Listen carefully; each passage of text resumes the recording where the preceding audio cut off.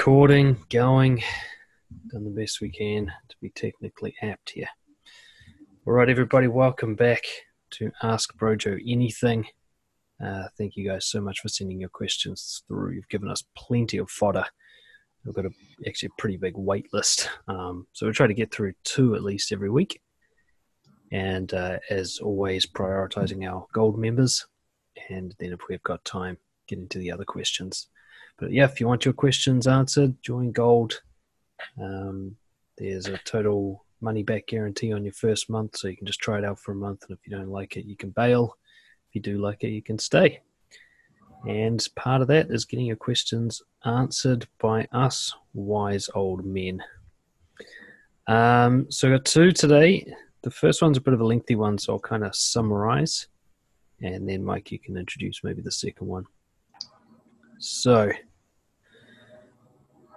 first one, long story short, is we've got a guy on the sidelines of his family watching a family member manipulate and abuse and hurt other family members. Essentially using her child as a kind of pawn in this game to control her parents. This guy is the sister. It's his sister.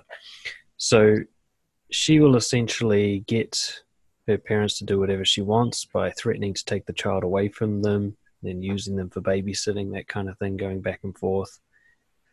Plus, there's a whole lot more going on. So he's frustrated that the parents put up with this. He's frustrated with the sister. He's confronted the parents, but not the sister yet. It sounds like he sees his sister as kind of quite manipulative and maybe narcissistic or something, kind of extreme. She insists on staying in an abusive relationship, and the son, the young child involved in this, has to view all of that. Then he's also seeing that the grandmother, his mother, is maybe making choices for the child that he doesn't agree with. One such choice is he was homeschooled, and he can see a lot of pressure from the grandparents to do the same. And he feels like that was really a bad move for him socially. And you can see this kind of thing where he feels that choices are being made for the child that he doesn't agree with and that he thinks are wrong. He feels kind of powerless, impotent to help, very frustrated, very sure of what's right and wanting to intervene and so on.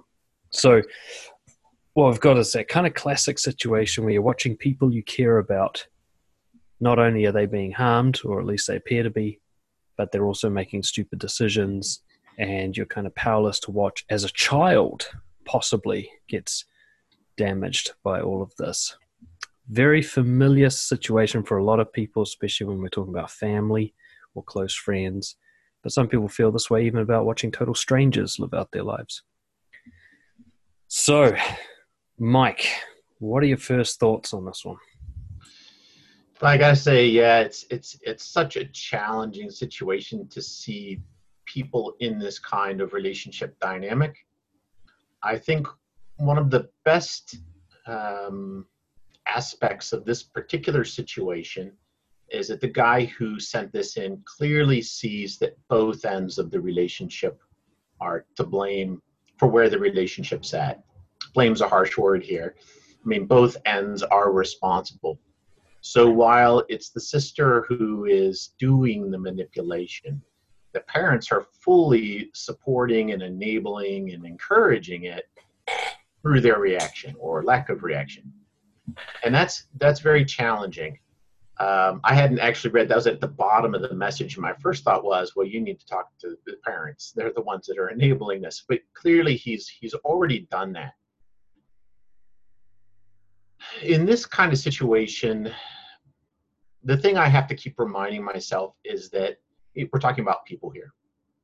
You can't change someone who doesn't want to be changed. As coaches, we probably know this better than most because we work with a lot of people who say they want to be changed, but aren't actually willing to change their worldviews or confront their fears or put in self-investment that's needed for that change to happen. So the best you can do in a situation like this is bring it to light. All you can do is bring it up, confront the problem, make it clear that you're being emotionally affected by this situation. Make it clear that everyone is being emotionally affected by the situation. And essentially, I would treat it as a basically a family sit down and confrontation where you just call out all the different angles of the situation, non-judgmentally, but basically say, look how toxic this is. Look how it's affecting me and my wife. We don't want to even come to Christmas. Look how it's affecting your child. What's going to happen in a few years from now? Look how unhappy mom and dad are. Look how unhappy sis is. Look at all these things going on. Can we do this better? Beyond that, it's a struggle.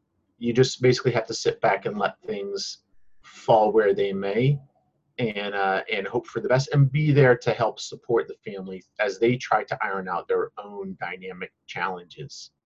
What are your thoughts, Dan? Yeah, look, the main thing I think for us to recognize is just how difficult this situation is to deal with psychologically. Like I said, everybody's got a version of this, even if it's just watching a stranger. You know, I've seen somebody like smack their kid in the head at the supermarket, and just some part of me wants to like go, nah, dude, that's not a good way to raise a kid. And this other part of me goes, well, it's none of my business. And this internal battle goes on, and it gets, the closer you are to the people involved, the harder it is to define that difference of, is this my battle or not? When it's your nephew, does that mean you are now obliged to intervene in some way? Are you allowed to force yourself in this situation? There are no right or wrong answers here. There are no guidelines from above as to how this is supposed to be handled. But what we can see is, if we take a philosophical perspective of the situation, is when you get out of the forest and can see the trees, or whatever that saying is, we've got a situation that is not under your control. That's the key thing to recognize here.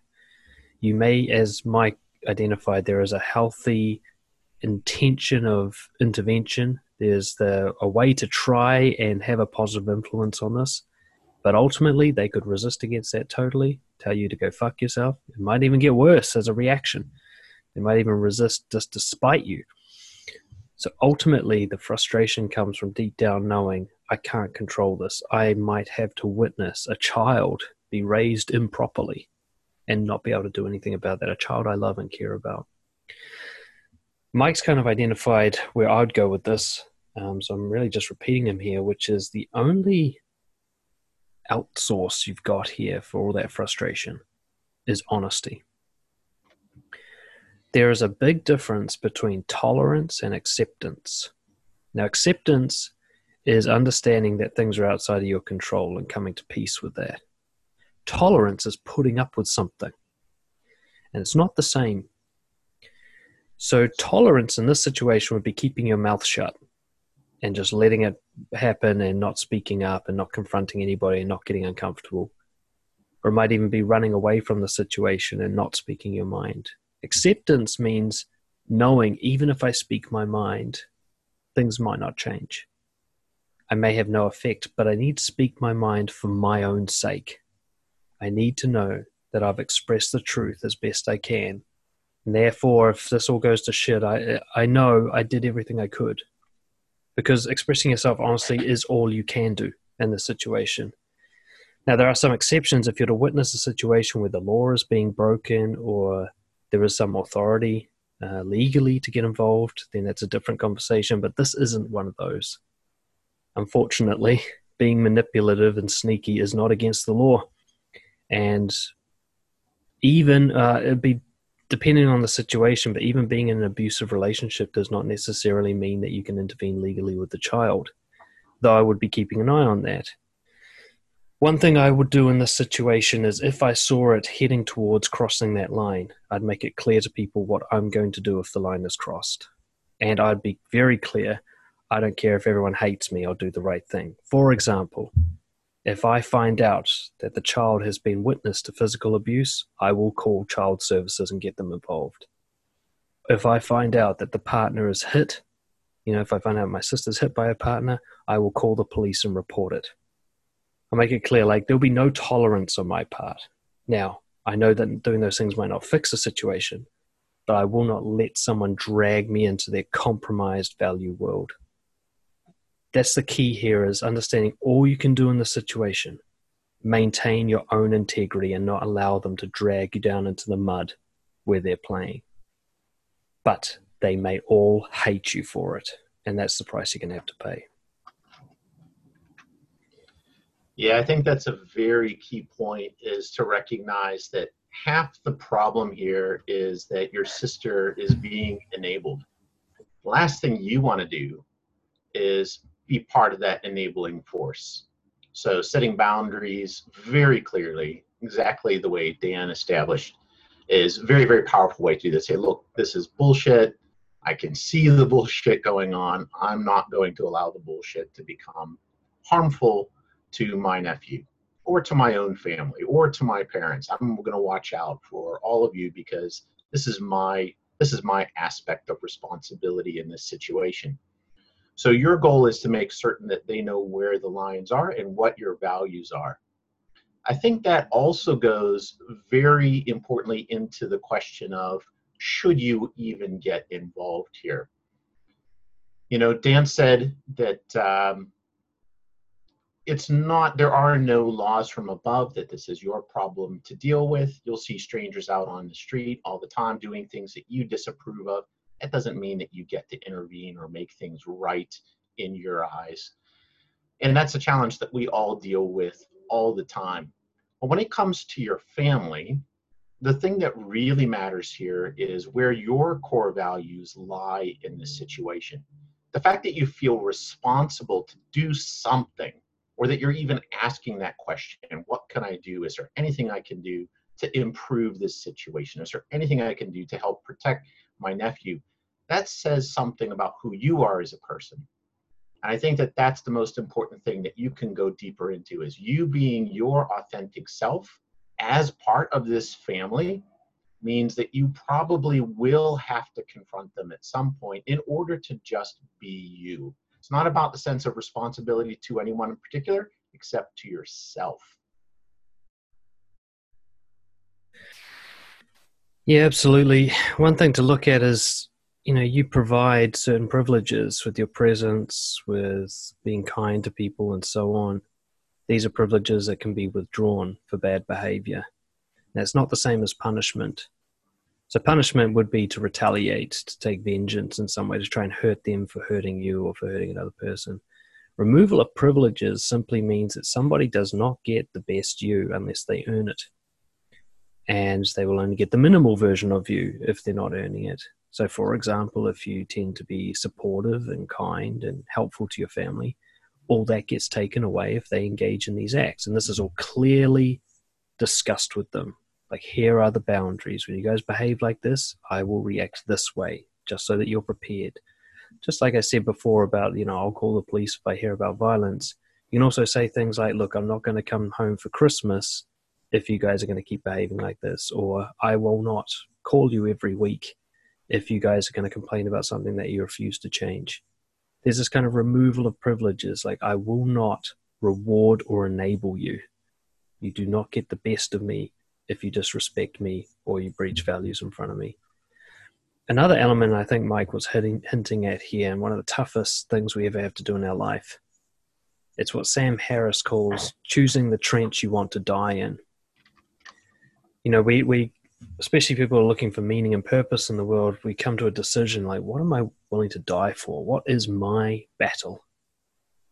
And for some people, it might be climate change. For guys like me and Mike, it's, you know, confidence issues. There's enemies that we choose that we decide that's the one we're going to battle. You see people very obviously with this, say vegans, you know, for example, or even mixed martial artists. They literally want to battle other people, or maybe violence itself is the demon they want to overcome.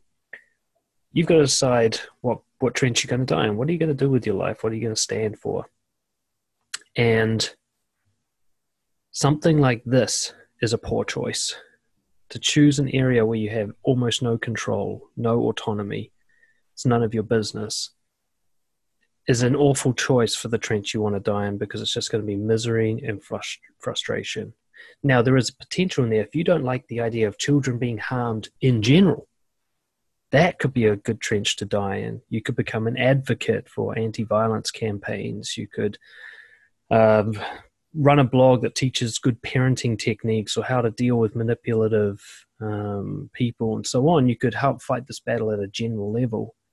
But this particular battle, the way it's happening right now, if you were to make that your sole focus in life, you're going to end up probably quite miserable. So it's hard.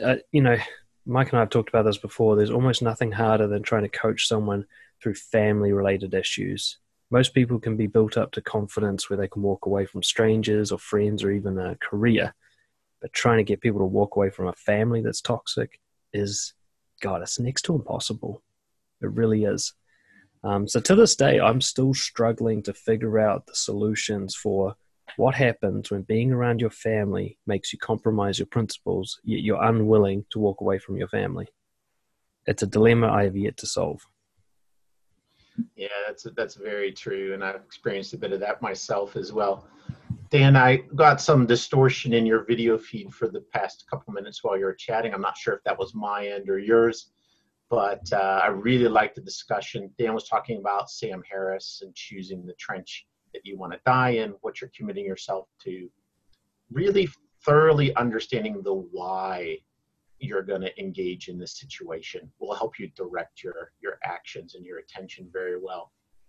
There's one other thing I want to call out here, which I think has surfaced in my own life numerous times, is the reality that you've been holding back on expressing how much this bothers you.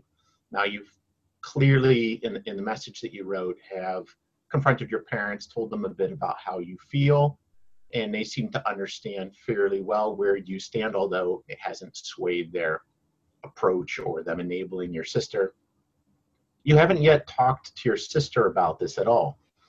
There's a couple risks to that. One is you haven't planted any seeds yet that challenge her worldview.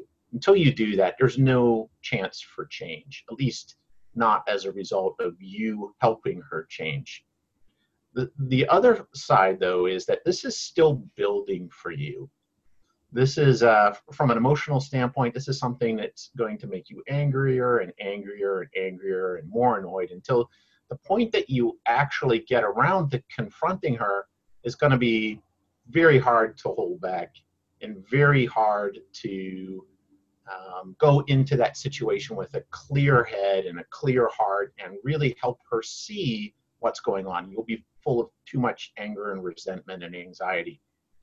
This is one of the key Brojo messages, is that the reason honesty is so important is that anytime you hide the truth of what you think or how you feel, it doesn't go away.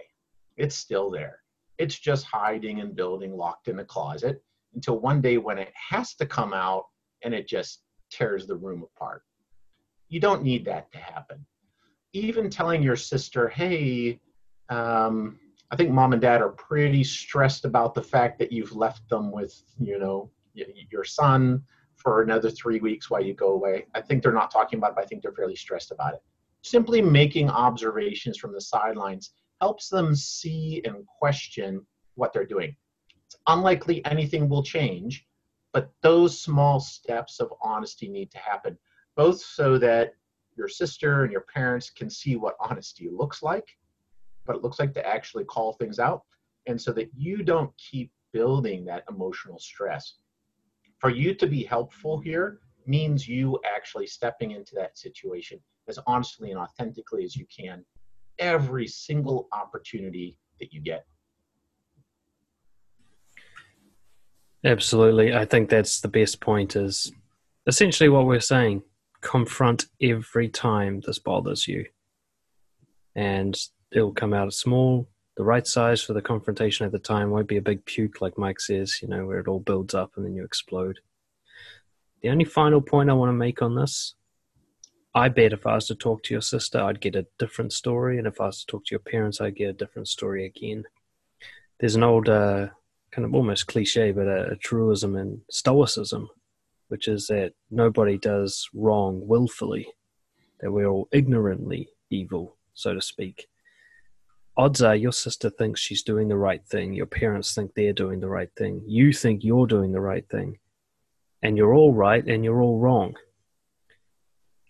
It's possible that your sister's some twisted psychopath and enjoys manipulating everyone. It's far more likely that the behavior you're seeing in her is an insecure coping mechanism. It's her trying to do the right thing as best she can, and the same with your parents. So there's a really good chance here that everybody's suffering in this situation. And as Mike and I have hinted, we believe honesty is the medicine for that suffering. If everyone can see what's really going on from everyone else's perspective, so not only tell, but listen. Why do you do this? What does it mean to you? What's the story? What's it look like from your point of view? Why do you think this is a good idea? How do you feel about it? If you can just open your ears to the idea, hey, maybe she's not evil. Maybe she's in pain. Maybe she thinks something else is happening to what you think is happening. Maybe you're both wrong. That kind of perspective will give you the best possible chance of sorting this out. But you've got to go into it, as Mike says, willing for it to never be sorted out and to just express yourself for your own sake, for your own sanity. Yeah, what more can we say? Yeah. And especially, if this does escalate into something more significant, where you even get counselors or law officials involved, or God forbid, someday have to go to court and pursue custody of your nephew, these are all possibilities. They do happen in rare cases. You don't want to go from 0 to 100. You really want to give everybody a chance to deal with the problem now before it continues to become worse. So your instinct to somehow do something and get involved in this and shine that flashlight around so everyone can see what you see is, I think, the right instinct here. Yeah, should we go to the next question? Yeah, let's do it. I'll dive into this one a bit, read it out. It's another fairly complex situation with a number of different people involved, similar in some ways to our last question. This one is regarding a conflict of respect. So the person who sent this in basically feels that they're in a situation where they are showing a lot of respect to another worker. I think it's a coworker or a friend, but is not getting respect back. And we've all experienced this, and it's a very trying situation. Oftentimes fueled by nice guy syndrome, which we have to watch out for. And basically, this question was framed quite interestingly. He presented 3 possible ways to approach the situation, which is great. From his perspective, the first option was respect them less. Show them less respect than you are in the past, because you're not getting it back. So you balance the relationship by lowering your level of respect towards them. Second option was remain who you are, keep your level of respect until they come up to match, in hopes that they will come to match you at some point, recognizing that, hey, this is definitely the right way to be a part of this relationship. And the third option was be prepared for replacement regardless of any project in connection. So I assume that means bail, either him leaving the company and the project, or perhaps seeking to have the other person removed from the project and or the company. This situation looks very clear to be a co-worker situation, 2 people on a project, and the dynamics aren't working. Dan, what's your take? Yeah, it's a good question. I think this one comes up a lot more than we hear about, which is a lot of people take option number 1. They try to respect someone they don't get in return, so they reduce their own respect as kind of revenge or some way to sort of balance the scales. It's kind of justice. Like if someone treats me like shit, I'll treat them like shit. In terms of integrity, that's a very poor approach. For a start, it means that your values are conditional. You're willing to sacrifice them if other people don't live by them, which means you actually have a very weak grip on your values. And it also means you're not giving. It means you're indebting. You only give if people give back, which means you're loaning out your values. And if they're not paid back, you take them back. That being said, a lot of people confuse respect with people-pleasing. So they say someone's not reciprocating. What they mean is they're not being as nice to me as I'm being to them, but you're not. Your niceness isn't the same as being respectful.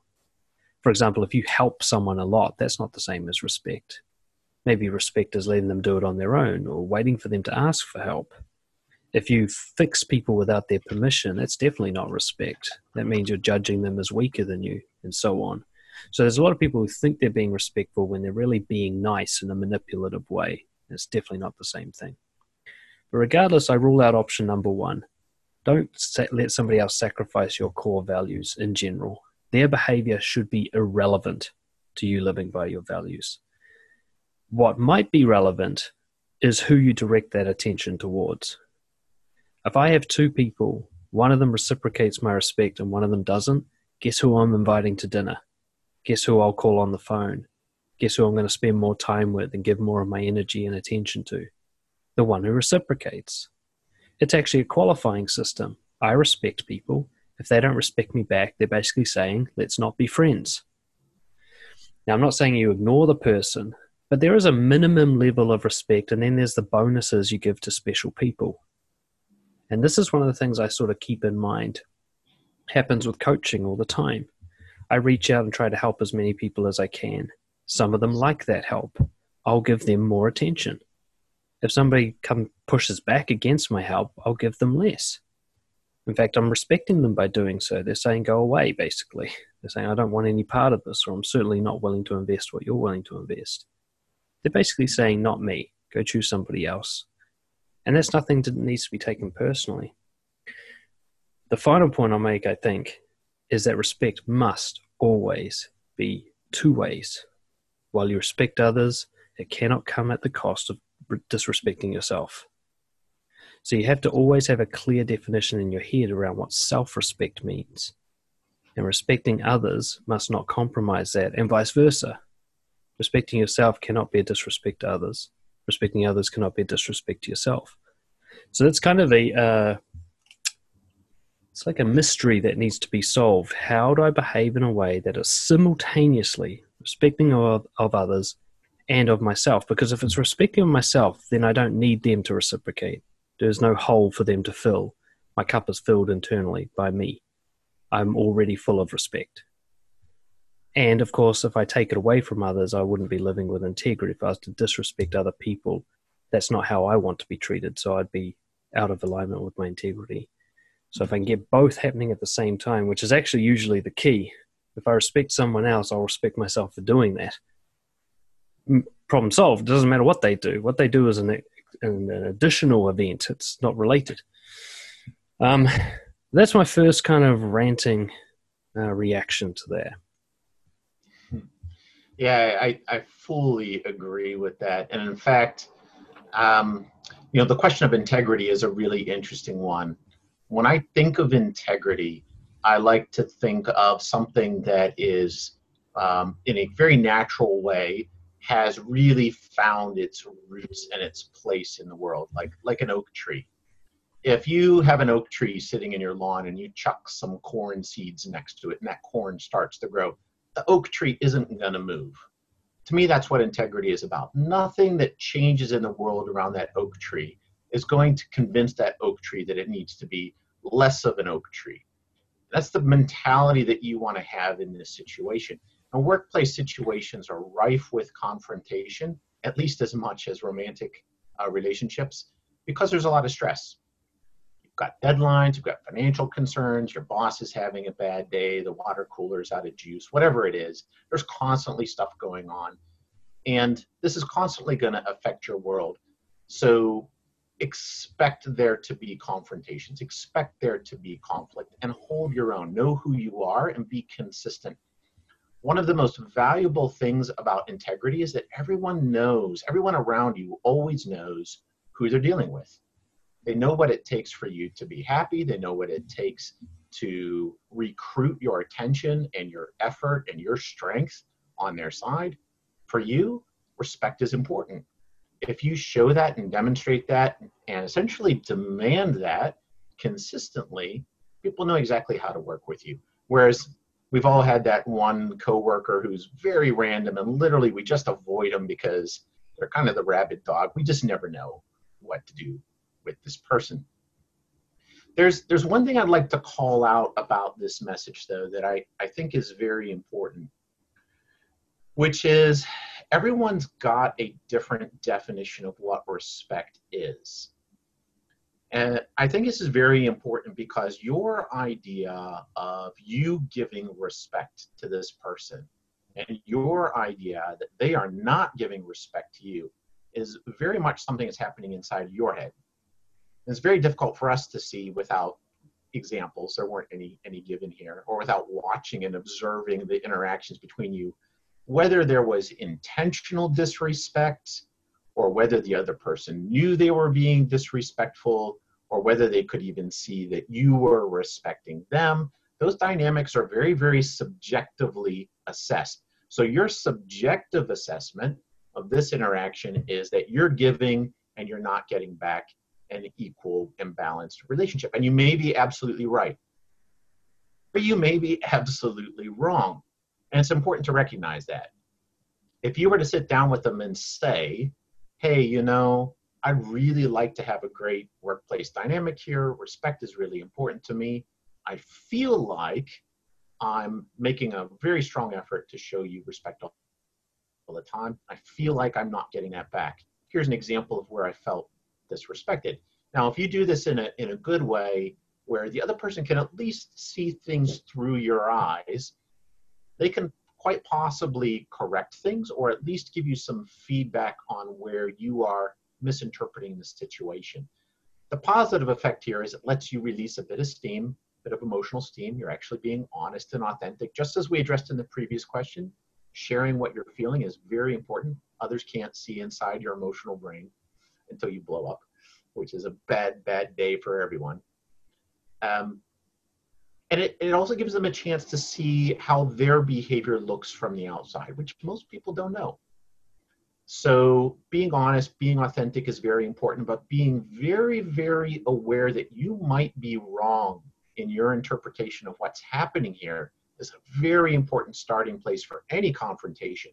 All you have in any confrontation is what you see through your own eyes and what thoughts happen inside your own head. You have no idea what's going on for this other person. You have no idea how they grew up, what they're looking for, what their cultural situation is, how their mind works, how they deal with their emotions. And I see this all the time because particularly in technical companies, you have some people that they're all about the project. And they sound abrupt and rude and almost downright cruel and abusive because they're all about hit that goal, hit that deadline, hit that budget. That's it. That's all they care about. And they end up sacrificing people in the process without even being aware. Other people in that same team are all about the people and are really suffering because they see all these wrongs and injustices happening. But it's a matter of perspective. The only way to solve it is through really, really good communication continuously. I basically couldn't agree more. You know, you've brought up a good point. You can't even say you're being disrespected yet, because the only way you know you're being disrespected is if the two of you come to a clear agreement and then the agreement is breached. So this is the key. You don't actually need to have an objective identification of what an objective definition of respect. You need an agreed upon definition. It amazes me, especially in workplace relationships, how rare it is for people to sit down and go, what does respect mean to you? Let's come to an agreement on how we're going to treat each other. It's funny, I did this when I was a manager in corrections, and all of my staff said, nobody's ever done this before. I thought, well, that's weird because it's such an important factor in how much we enjoy our work. And I saw it, you know, so much of the gossip and the conflicts and the misunderstandings in the workplace all came down because everyone thought they were living by the value of respect. Very few people were intentionally disrespectful. That's very rare. It's usually done out of vengeance where they think they were harmed first. But if you think you're being disrespected, odds are they either think you've already done it to them or they don't even agree with your definition of respect. And in their world, they're doing just fine. But if you sit down with someone and you go, here's what it means to respect me. Are you okay with that? And they go, yes, point 1, 2, 3, that's exactly what I agree with. And then the next day they do the opposite. That is intentional disrespect. They knew what it meant to you and they said, fuck you anyway. That's an important piece of information about a person. means, hey, this person's not good to have around. They breach agreements. They're distrustful. They betray me. But somebody who just treats you in a way you don't like, for them, that might be a great way to behave. That might be what they were raised with. You might be too sensitive. You might be, I know a lot of people whose definition of respect is quite unreasonable. Like obedience. No, someone doesn't have to obey you to be respectful. Someone doesn't have to agree with you to be respectful. But a lot of people have that definition. And they found if they sat down and talked with someone and said, hey, for you to be respectful, I need you to do everything I say, that person's going to go, no, that's not reasonable. And you're going to have a confrontation, and you're going to figure out a reasonable agreement. Then, if they breach the agreement, now you're talking about disrespect. But before that, you're just talking about guesswork and assumptions. That's a great place to start the conversation too. Is one of the best examples of this I've seen is I had one friend who was raised by a military dad, military brat kid, lived in a world of extreme discipline, Dave Goggins style discipline. Another friend who was raised by hippie parents. They ended up being next door neighbors. They were night and day different, and they really, really struggled and also embraced those differences. But understanding that someone else's worldview, their understanding of how relationships are supposed to work, their understanding of how human dynamics work best, their understanding of give and take and relationships and honesty and respect and all these terms and definitions, it's going to be different for everyone. So simply starting with that point, that understanding that, hey, I feel really uncomfortable. There are definitely emotions arising for me. Let's explore that. I want to have a talk with this person and just share what I'm feeling and help get their perspective on what happened in this interaction. Probably learn a lot about them in the process. They'll learn a lot about you. They'll learn a lot about themselves. You'll learn a lot about yourself. And all of this is going to make you both better people. Exactly. I mean, I often say confrontations are probably one of the most helpful things that happen in a relationship when they're done well, because they always take it to the next level if it helps you learn the person and yourself better. I think the main point I'd like to finish on is the idea that you cannot enforce a boundary that hasn't been set.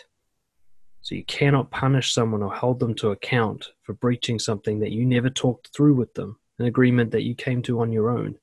You can't come into a relationship with a preset definition of respect and then hold them to account to that. That's really unreasonable. It would be unreasonable if they did it to you as well. And you'll notice people doing it to you. They say, I can't believe you didn't get that done by 5 o'clock. And you're like, dude, you didn't ask me to get it done by 5 o'clock. How could you expect that? And that's where the confrontation begins. Why would you think I'd know what you want without you telling me? Would you want me to do that to you? And you start to talk through what it means. And the thing is, this isn't going to be a single conversation. You may need to do it every day if they're quite a forgetful or disrespectful person. Or there'll be just so many nuances and variations that come up, so many different situations that don't have a precedent that you have to go, okay, in this situation, we have to do this, this, and this. So many people are so uncomfortable with that conversation that they never have it when you need to be having it all the time. It needs to be one of the most common conversation types that you engage in. This is what I want. This is what I mean. This is what I'm really thinking. What do you think? What's the best way for us to move forward? People will go their whole lives without having that conversation and wonder why they're constantly in conflict. Because people have that conversation often, the conflicts are rare and far between. I absolutely agree. It reminds me of when I was a kid, I never was into sports, never had anyone to teach me sports. When I get invited over to a baseball game, I had no idea how the rules worked. I'd run the wrong way around the bases. I didn't know that I was supposed to catch the ball or which position did what, had no clue. And the other kids were really frustrated with that. It's like, how come you're doing it all wrong? Just didn't know. And it took some time for me to actually learn, there are rules. This is how it's supposed to work. This is what makes everyone else comfortable, that there's a process and a framework and a structure. But we don't all have that knowledge. We all come from a different place. And understanding that that is fundamental to all the relationships you'll ever be in will really help. Absolutely. Look, two great questions and a lot of overlap there around, I think, the assumptions we make about other people. We put them into the category of evil when actually they probably think they're doing the right thing and they have good intentions. It's very rare that someone's trying to hurt you. Odds are their primary intention is something else. they're trying to achieve a goal, they're trying to live by their own rules, they're trying to be a good person or something like that, you're not that important to, become someone's target of suffering. So keep in mind, I think most poor treatment that you receive is actually a misunderstanding of some kind. And at least if it isn't, then confronting and setting boundaries will tell you about those rare exceptions where, no, I've got a psychopath or a narcissist actually trying to hurt me now. That's very different from someone who's just got poor communication skills or bad expectations or anything like that can be resolved. Awesome. Thank you guys for your questions. Keep sending them through. info@brojo.org if you want to send them through, or brojo.org/ask. There's a little form you can fill out there. And of course, get in touch with us anytime if we can help. And if you want your questions answered as a priority, join our gold membership and get all the perks and privileges there as well. Thanks, guys. See you next week. All right. Catch you later.